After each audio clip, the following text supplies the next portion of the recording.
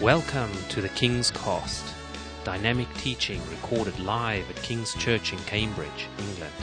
We hope you are blessed and challenged by listening to the ministry today. And now, here's the broadcast. It is a joy to be with you today. I'm blessed to be in the company of my brothers and sisters here in this fellowship and to be in the same city, serving the same God, serving the same Jesus, wanting to see his name exalted in our city, in our families, in our lives. We need to keep our eyes on Jesus in these days. We need to stay in the Word of God because there's so many things that are trying to take our attention away, and we need to love each other. You know, I love that as Peter just had us pray, you know, that we would just keep stirring each other up toward love and good works. That's why we gather, you know that. We gather together to hear from God. We gather together to glorify him. But we gather together to edify each other. Because we're all living stones being fit together. As you guys as a church family are moving from one building to another temporarily while the building is being changed. Praise the Lord that you as a church are not a building made with human hands. You're the church of the living God made with his hands, by his grace, through his pierced hands that have bore the cross, bore the shame, bore the sin for you. And I just am blessed to be in your company. Peter is a good dear friend of mine and a great brother since I've come here from the States over 5.5 years ago when God called me to England. And, you know, you've got a good pastor here who loves the Lord, who loves the Word, and who loves God's people. And so it's a joy to be here with all of you as brethren, as family. And I want to get into the Word this morning with you after the Sermon on the Mount. And I pray that God has something to speak to everyone here. And can we just ask before we read the Word and before we get into the Word, can we just pray together that God would just touch our hearts and speak to us how he wants to this morning. So Father, we quiet our hearts and we recognize that you speak the words of eternal life. Your word is a lamp unto our feet. It's a light unto our path. But all the word testifies of your Son, Jesus Christ. And as we read the Sermon on the Mount, Lord, as we read this section of it that we'll be looking at today, Lord, may you open our eyes to see more clearly the things that we need to be putting into practice in our lives. The things that, Lord, are true of your kingdom that are not true of this world. And since we've been called out of this world, out of darkness and into your marvelous light, our desire is to, Lord, let your word be our food. And that we would be nourished and we would grow by it. And that, Lord, we would be doers of your word and not hearers only. But we thank you that we have the power of the Holy Spirit to do that in your strength and not in our strength. And so, Lord, would you just speak to every heart here today? Personally speak, prophetically speak. Lord, just let your word speak because your word gives life. And we pray, Lord, that right now our ears would be open to hear what your Spirit would say. So speak now. In the name of Jesus Christ we pray.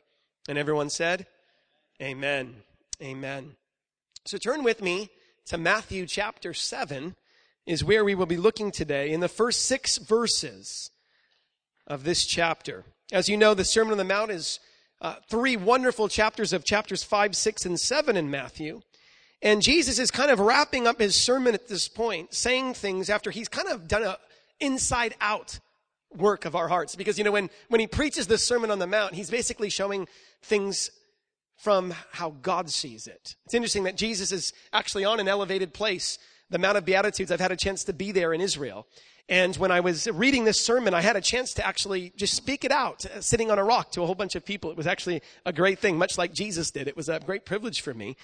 But one of the things you realize when you're reading the Sermon on the Mount is it's seeing things from God's perspective. It's showing things according to his kingdom versus the way man works, versus the way the kingdom of the world works.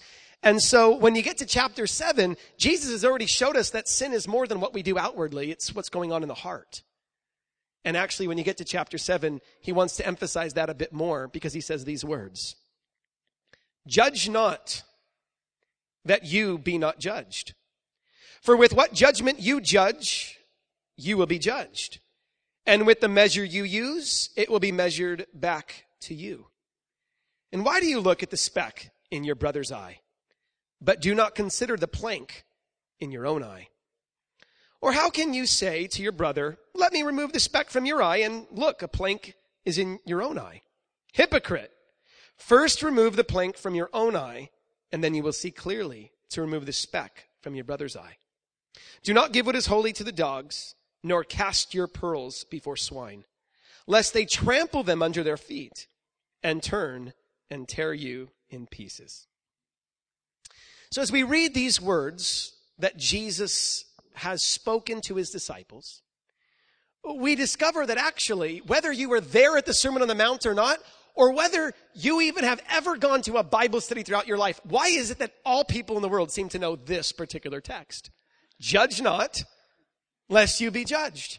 How many of you have heard people quote that to you, especially if you've tried sharing Jesus with them or you've brought up something of truth to them? Many people in the world use this passage as a means of doing one of two things. Either to deflect the attention off of themselves when there is sin in their life. Hey man, don't judge me. Hey, doesn't your Bible say, let he who's without the first stone, or without sin, cast the first stone? And so people want to deflect their own sin and quote this words. Jesus says, judge not, judge not. Another reason why people quote this is, in a sense, to say we should be accepting of any form of lifestyle, any form of decision that somebody makes in their lives. Like if somebody's chosen to do this, who are you to judge? If somebody says, well, I believe that we should do this, who are you to say otherwise? And so these are both two very misused applications of Jesus' sermon here. Because clearly what we want to start off with is that Jesus knows that God has actually called us to make judgments. You say, well, what judgment should we make? Well, let's start with this. The Bible is a book of distinctions. The Bible tells us what is right, and it tells us what is wrong. The Bible tells us what brings life and what brings death. The Bible tells us what's good and what is evil. The Bible tells us what we should do in certain circumstances. And these are the judgments of God. The Bible gives us clear distinctions and definitive words. And our responsibility is not to pick and choose which parts of the Bible we like. We can't use the Bible as a menu and say, I'll take some of Matthew 5, but hold chapter 7, please. We can't say, I'll do this commandment, but the other commandment, Lord, I think you're a little outdated on that one. I mean, this is 2012. Lord, times have changed. So I know your word says this, but according to my perspective and my culture, we say this. See, our job as Christians is not to make new judgments on the Word of God. Listen, as we read the Bible, do you know what needs to happen? The Bible needs to read us. We need to let God's Word show us our hearts. And one of the beautiful things about Scripture is Scripture has a way of piercing the heart. What does Hebrews 4:12 say? The Word of God is living and powerful, sharper than any two-edged sword. And it pierces to the division of soul and spirit, joints and marrow, and it's a discerner of the thoughts and intents of the heart. Somehow when you read the Bible, God's light comes into your dark heart and things get clear. Why? Because God makes distinctions. God makes judgments. God speaks truth statements all throughout his word. Now, of course, just because you read something in the Bible doesn't necessarily mean, it's in the Bible, so therefore we need to read things in context, yes. We need to realize that some things in the Bible are descriptive, not prescriptive. What do I mean by that? Sometimes the Bible is describing an event that took place, and it's not that God approved of it. It's just giving you the historical account of what happened. Just like the news.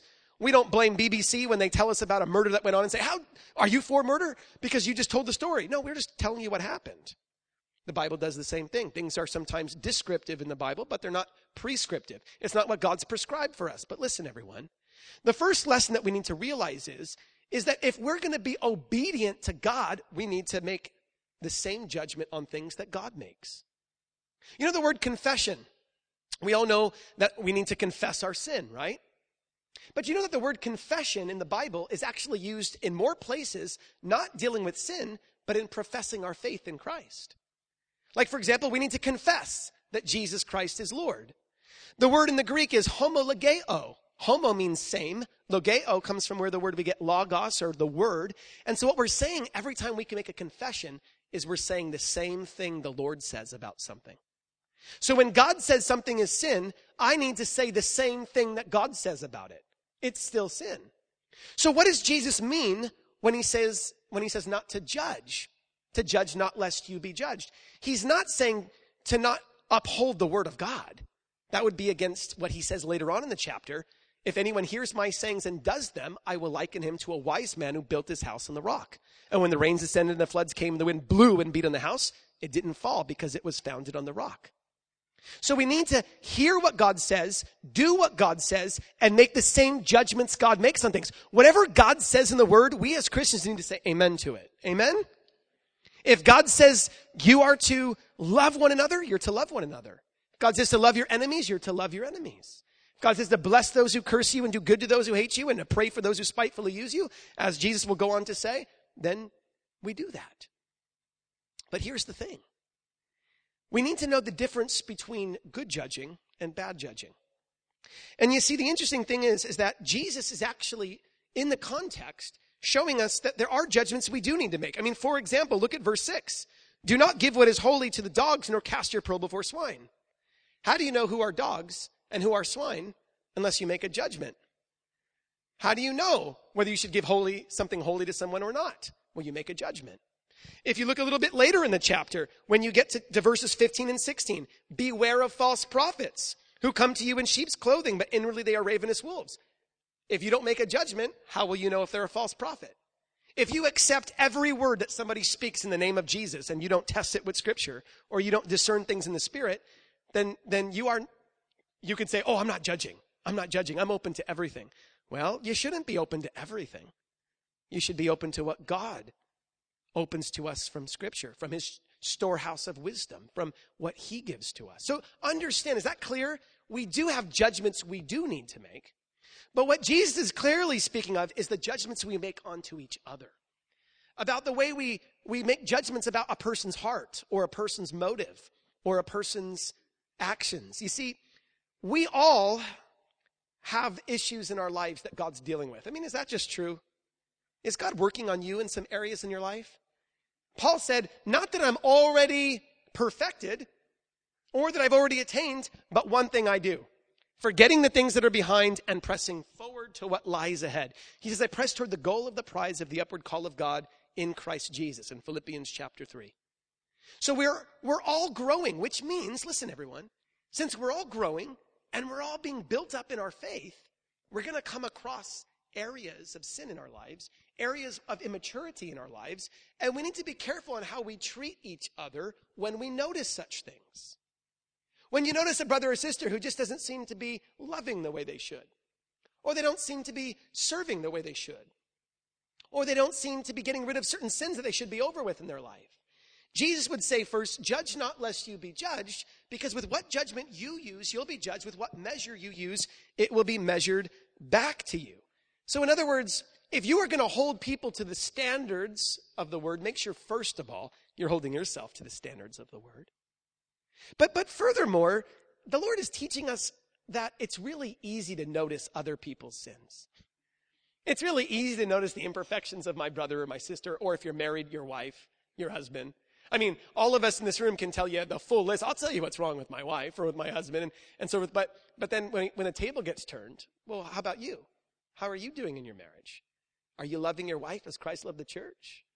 Are you submitting to your husband as the church submits to Christ? Are you honoring each other and encouraging each other and serving each other? But you don't understand.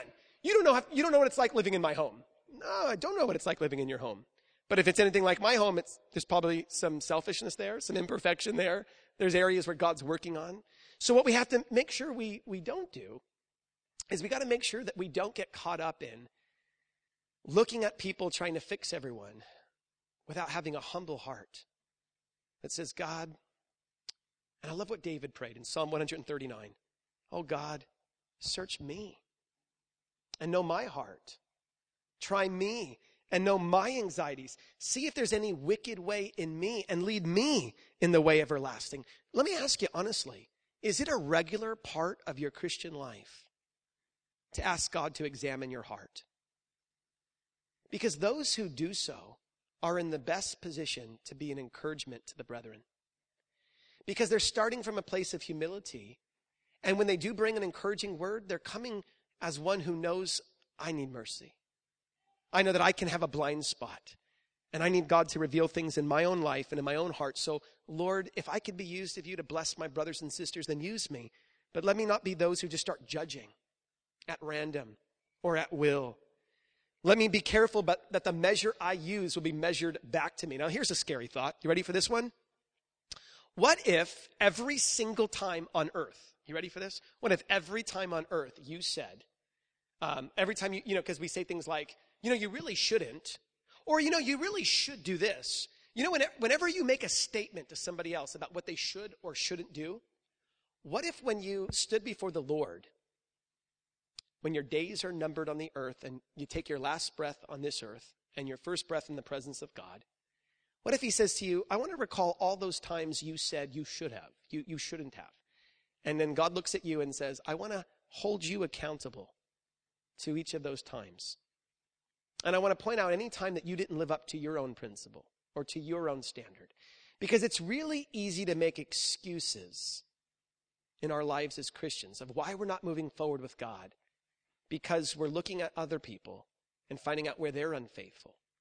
There are people today who don't want to be gathering with the church like this. Because they say the church is filled with a bunch of hypocrites. Or, I used to go to church, but, the reality is, you know what? I don't feel like I'm loved there. I don't feel like people meet my needs there. I don't feel like people really care about me. And maybe that's true. Maybe there were some people that have been really wounded by past experiences. Maybe there's some truth in that. But you see, that person's totally missing the mark altogether anyway. Because if you really know the love of Jesus, you're not gathering with God's people so that you can see who's going to minister to me. Who's going to meet my need? Yes, we do need to have our needs met. And we gather together and praise the Lord for the way the Holy Spirit moves through the body to bring life and encouragement and strength to us all.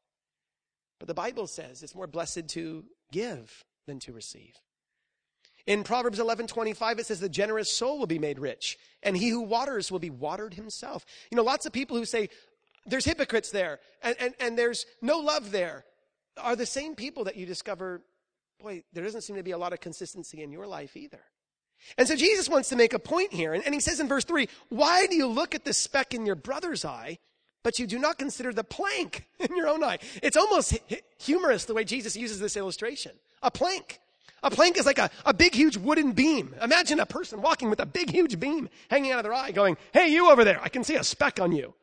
That's why Jesus teaches like this. It's hyperbole. It's an exaggerated form to show you actually it's really easy to start going around being a speck inspector. But when you've got planks in your own life and you're not dealing with those things, when I was growing up in my home, there was a lot of dysfunctionality in my home. My parents, they were born and raised in the Bronx in New York, all right?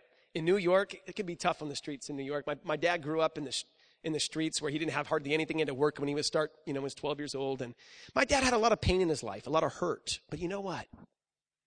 The Holy Spirit, when I was young, opened my eyes early. I became a Christian when I was 10. And when I was about 12 years old, I started feeling a calling of the Lord on my life in the ministry. And it all began with my family. It began with God exposing to me that the battle that's going on in my home is more than flesh and blood. It's spiritual.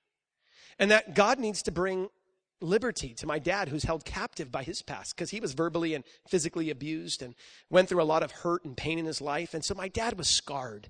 My dad was a hurting boy trapped in a big man's body.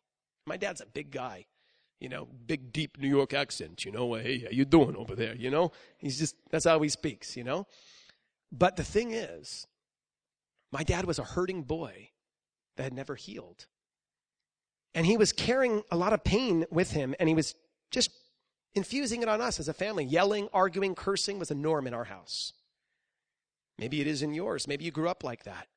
But what God showed me was, Joey, your dad's acting that way outwardly because there's something inwardly where he needs healing, where he needs to be touched.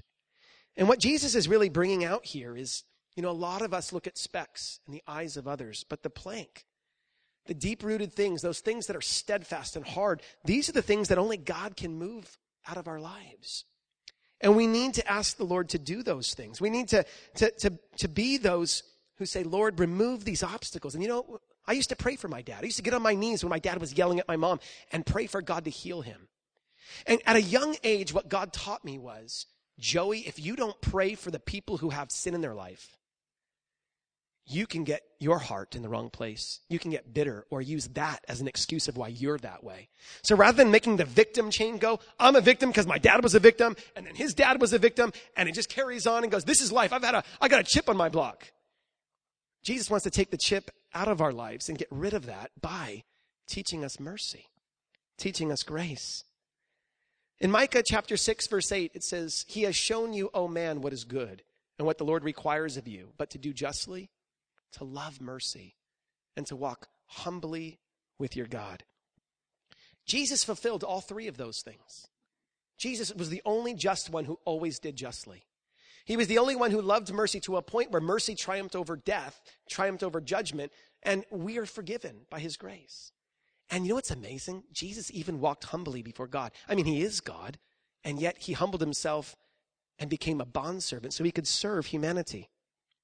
In Psalm 119, we read the words, 7 times a day I praise you because of your righteous judgments.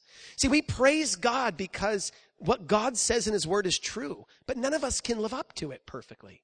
We all need a measure of grace in our lives. We all need to be forgiven, and we need to extend the same mercy to others that God shows to us. And so we got to be really careful. In the Sermon on the Mount, Jesus teaches us how to have our heart be in the right place. You know, if you want to properly interpret any passage in the Sermon on the Mount, you need to understand the very first teaching of it. The Sermon on the Mount begins where it says, and when he saw the multitudes, he went up on a mountain. And when he was seated, his disciples came to him. And then he opened his mouth and he taught them, saying this, blessed are the poor in spirit, for theirs is the kingdom of heaven. I used to read those words and get a little confused. Poor in spirit, what does that mean, Lord? I know spiritual things are good, so I want to be rich in the spirit. Jesus says, no, you need to be poor in the spirit. In other words, what he's the first teaching is, you need to see your spiritual bankruptcy apart from Christ.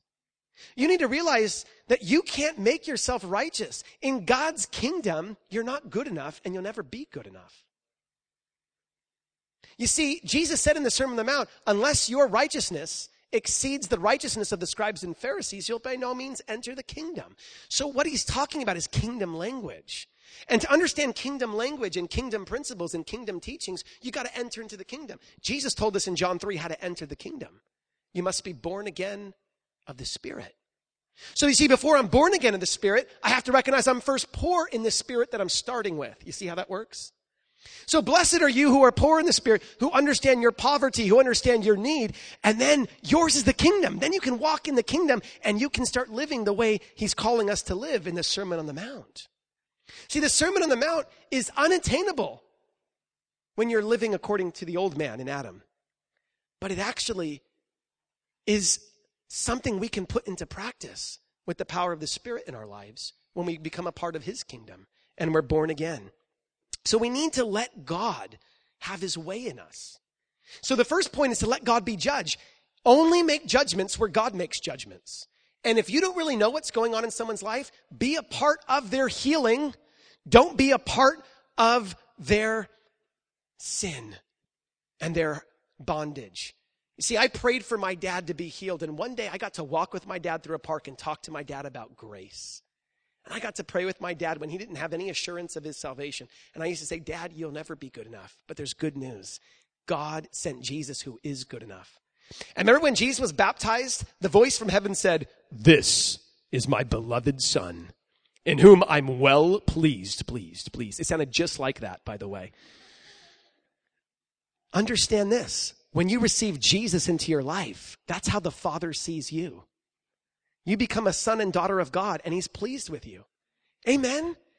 God looks at all of you today, and he's pleased with you, not because of your specks or your planks, but because of the 2 planks that were put together when Jesus Christ died on the cross of Calvary. When Jesus Christ hung there on that cross, he was taking out the specks, and he had already known that there was no plank in his life, so he was able to be a pure sacrifice for us. So the Bible tells us in Galatians chapter 6, verse 1, If we're going to help our brothers and sisters out, we need to become spiritual people. People who are born again of the Spirit and who put all of our dependency on God. And in Galatians 6:1, this is what we read. Brethren, if a man is overtaken in any trespass, that means they have specks in their lives. Okay? If a man is overtaken in any trespass, it says this. It says, you who are spiritual, restore such a one in, and here's a very important point, in a spirit of gentleness. And then it goes on to say, considering yourself, lest you be tempted. See, we need to consider ourselves, brothers and sisters, to make sure that we are aware of how easy it is to get prideful, self-righteous, to get blinded to our own sins.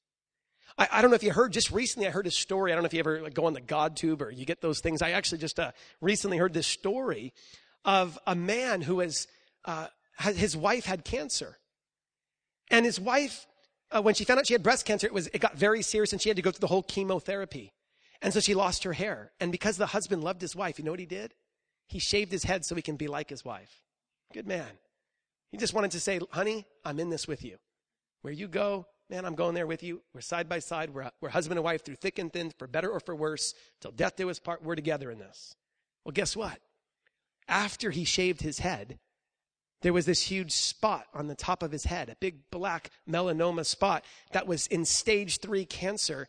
And he was in worse shape than his wife. And had he not shaved his own hair on his own head, he would have never known that he had cancer. The story is such that they were able to get it just in the nick of time. They were able to put him through treatments, and by the grace of God, he's healed. And what a story that you can be looking at your wife saying, oh, I'm going to have compassion on you. I'm going to help you. And sometimes you don't even know you're the one that needs help too. Consider yourself. Consider yourself. And listen, the Holy Spirit has been given to the whole church, the whole body of Christ, so that we can help each other. But we need to use the light that we receive from God to build each other up, not to tear down. If you notice sin or you notice a weakness in your brother and sister, that's an opportunity for you to pray for them, for you to encourage them and to build them up. To illustrate this, and I'm going to bring this to a close in a minute here, is the story of David in the Bible. Now, David was a man after God's own heart.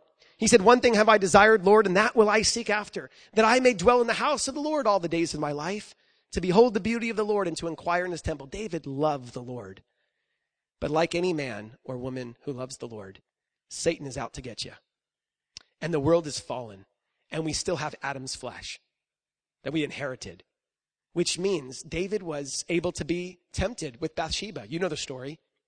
And when David was enticed by this beautiful woman, when he should have been on the war, when he should have been in a better position, and that's one of the key things is keep yourself in the right position with God. But when David should have been on the battlefield, he was home and he looked over and there he saw a beautiful woman on the balcony and he had her brought over. And of course, he committed sexual immorality with this woman. And then he killed her husband to cover his sin. And for a whole year, David had the heaviness of his own sin. Imagine carrying planks in your life that you don't let go of. Some of you here today, the Spirit of God is not able to freely love through you because of perhaps unconfessed sin or undealt with issues in our lives. Well, the story goes in 2 Samuel 12, verses 1 through 7. You can read it later. Nathan the prophet comes to David and says, David, I want to tell you about a man, a rich man, who had all this wealth and all these lambs and all this stuff. And then there was this poor man who had one little ewe lamb. And he had some visitors and he wanted to show hospitality to them and treat them. So he took the one poor little man's ewe lamb and he took it for himself, killed it and used it for the feast. David got enraged. How dare that man take from that little poor man? That's terrible to take one little man's poor little ewe lamb. That's all he had and to use it for that purpose. He had so much wealth. He could have used his own. And after David made that judgment, he learned the lesson that Jesus was teaching. Judge not, lest you be judged. For with what judgment you judge, you'll be judged. With what measure you use, it'll be measured back to you. And Nathan the prophet said to David, you are that man. You are that man. And then David gulped. And he was found out. His sin had found him out. And brothers and sisters, praise God when your sin is found out. You don't want to be carrying anything concealed or hidden with God. God wants to keep all things in light in our lives. And David, of course, did repent. He did ask for forgiveness, but he still reaped the consequences of those things. And his own harsh judgment that he spoke even on that day was a part of the judgment that went into his family. And God had to deal with his family very severely. And of course, he lost the child that he had through Bathsheba. And David knew great heartache in the end of his life in those ways. Didn't get to build the temple that he wanted to build, but prepared the way for Solomon. And I bring this to a close this morning to say this. God loves the world. God is wanting to save people out there. And we need to be moved with compassion for the lost because they're weary and scattered like sheep having no shepherd. But when you have a shepherd, you need to let the shepherd take care of you and lead your life. And you need to walk on those paths of righteousness. But you need to help people look at the shepherd too. The greatest way we help each other out is to point people to the goodness of Jesus. Because when people see how good Jesus is, it's the goodness of the Lord that leads us to repentance. And the more we show how good Jesus is, and the more we make much of Jesus, and the more we showcase him, the more we will want to know him, the more we will want to show him, the more we will want to help people turn to him. And that's how we need to help each other out, because people are blinded out there. In 2 Corinthians 4:4, and we'll close with this, when it speaks about this world, it says, whose mind the God of this age has blinded, who do not believe, lest the light of the gospel of the glory of Christ, who is the image of God, should shine on them. Brothers and sisters, let your light so shine. But let your light shine knowing that the light you're shining is Jesus. He had to come into your life to change you. Be an instrument for God to come into other people's lives to change them. Pray for your family. Pray for your unbelieving friends. Pray for the people of this community, because only Jesus can lift that veil. Only God can draw them to a right relationship with himself. But we need to walk as humble people who love God and who love each other. Let's pray together. Father, we thank you this morning for these words, that there is judgments that we need to make. We need to say the same thing that you say about things, Lord. In a world where many people are compromising and saying all kinds of things that are wrong, that are false. They're even changing your scripture, saying that the world has changed, the times have changed. Well, that may be true. But Lord, you've already told us that the grass withers, the flower fades, but the word of the Lord endures forever. And when you make a judgment, it's forever. When you make a decision, that needs to be our decision. What you love, we need to love. What you hate, we need to hate. We need to cling to what is good and abhor what is evil. But we need to love one another in such a way where when one weeps, we want to weep. When one is rejoicing, we want to rejoice. And Lord, I pray that you would always cause us to pray if there's any planks in our own eyes, things we can't see, and that we would be a part of people's healing rather than a part of adding to the bondage. May we not be those who make excuses for our own sins, Lord, but may we realize it's a good thing when our sin gets exposed. The Bible says a wise person loves rebuke, but it's a foolish person that turns away. Father, I pray that we would welcome people who want to speak truth into our lives, but I pray that, Lord, we would have gentle spirits when we do, humble hearts as we live, because we all need to grow in your grace. None of us are perfected yet, but we know that through Jesus, he who began a good work in us will be faithful to complete it. And I pray right now, would you grab a hold of the vision today? That God doesn't just see people as they are. He sees people the way they will become. When Jesus was on the cross, he said, Father, forgive them, for they do not know what they do. The reason why they don't know what they do is because they're blinded. And all of us were blind people, but now we see. And it's by grace that we're saved through faith, and not of ourselves. It's the gift of God. So help us, Lord, to extend grace to others, mercy to others, love and compassion to others, so that we can be a light in our community and be a blessing to our brethren. Lord, may we pray for others before we speak with them. May we encourage them before we just point out their flaws or their weaknesses. Lord, may we come alongside the hurting sheep. May we be moved with compassion for all people. And I pray you do that in all my brothers and sisters here today. Would you work in our hearts and cause us to learn from these words in the Sermon on the Mount? Help us, Lord, to keep the holy things for people who are ready to receive it. And help us, Lord, to be led of your Spirit when we do. Lord, have your way in our hearts. Get rid of any bitterness or pride in us. And we do say, God, search us right now. If there's anything in our lives that's not pleasing to you, please change us first. And then once we're changed, we can be a part of the solution to the problems of those around us. Let your love work through us, Lord. For out of our hearts are meant to be torrents of living water. May your living water run through us. May your living water heal lives. In Jesus' name.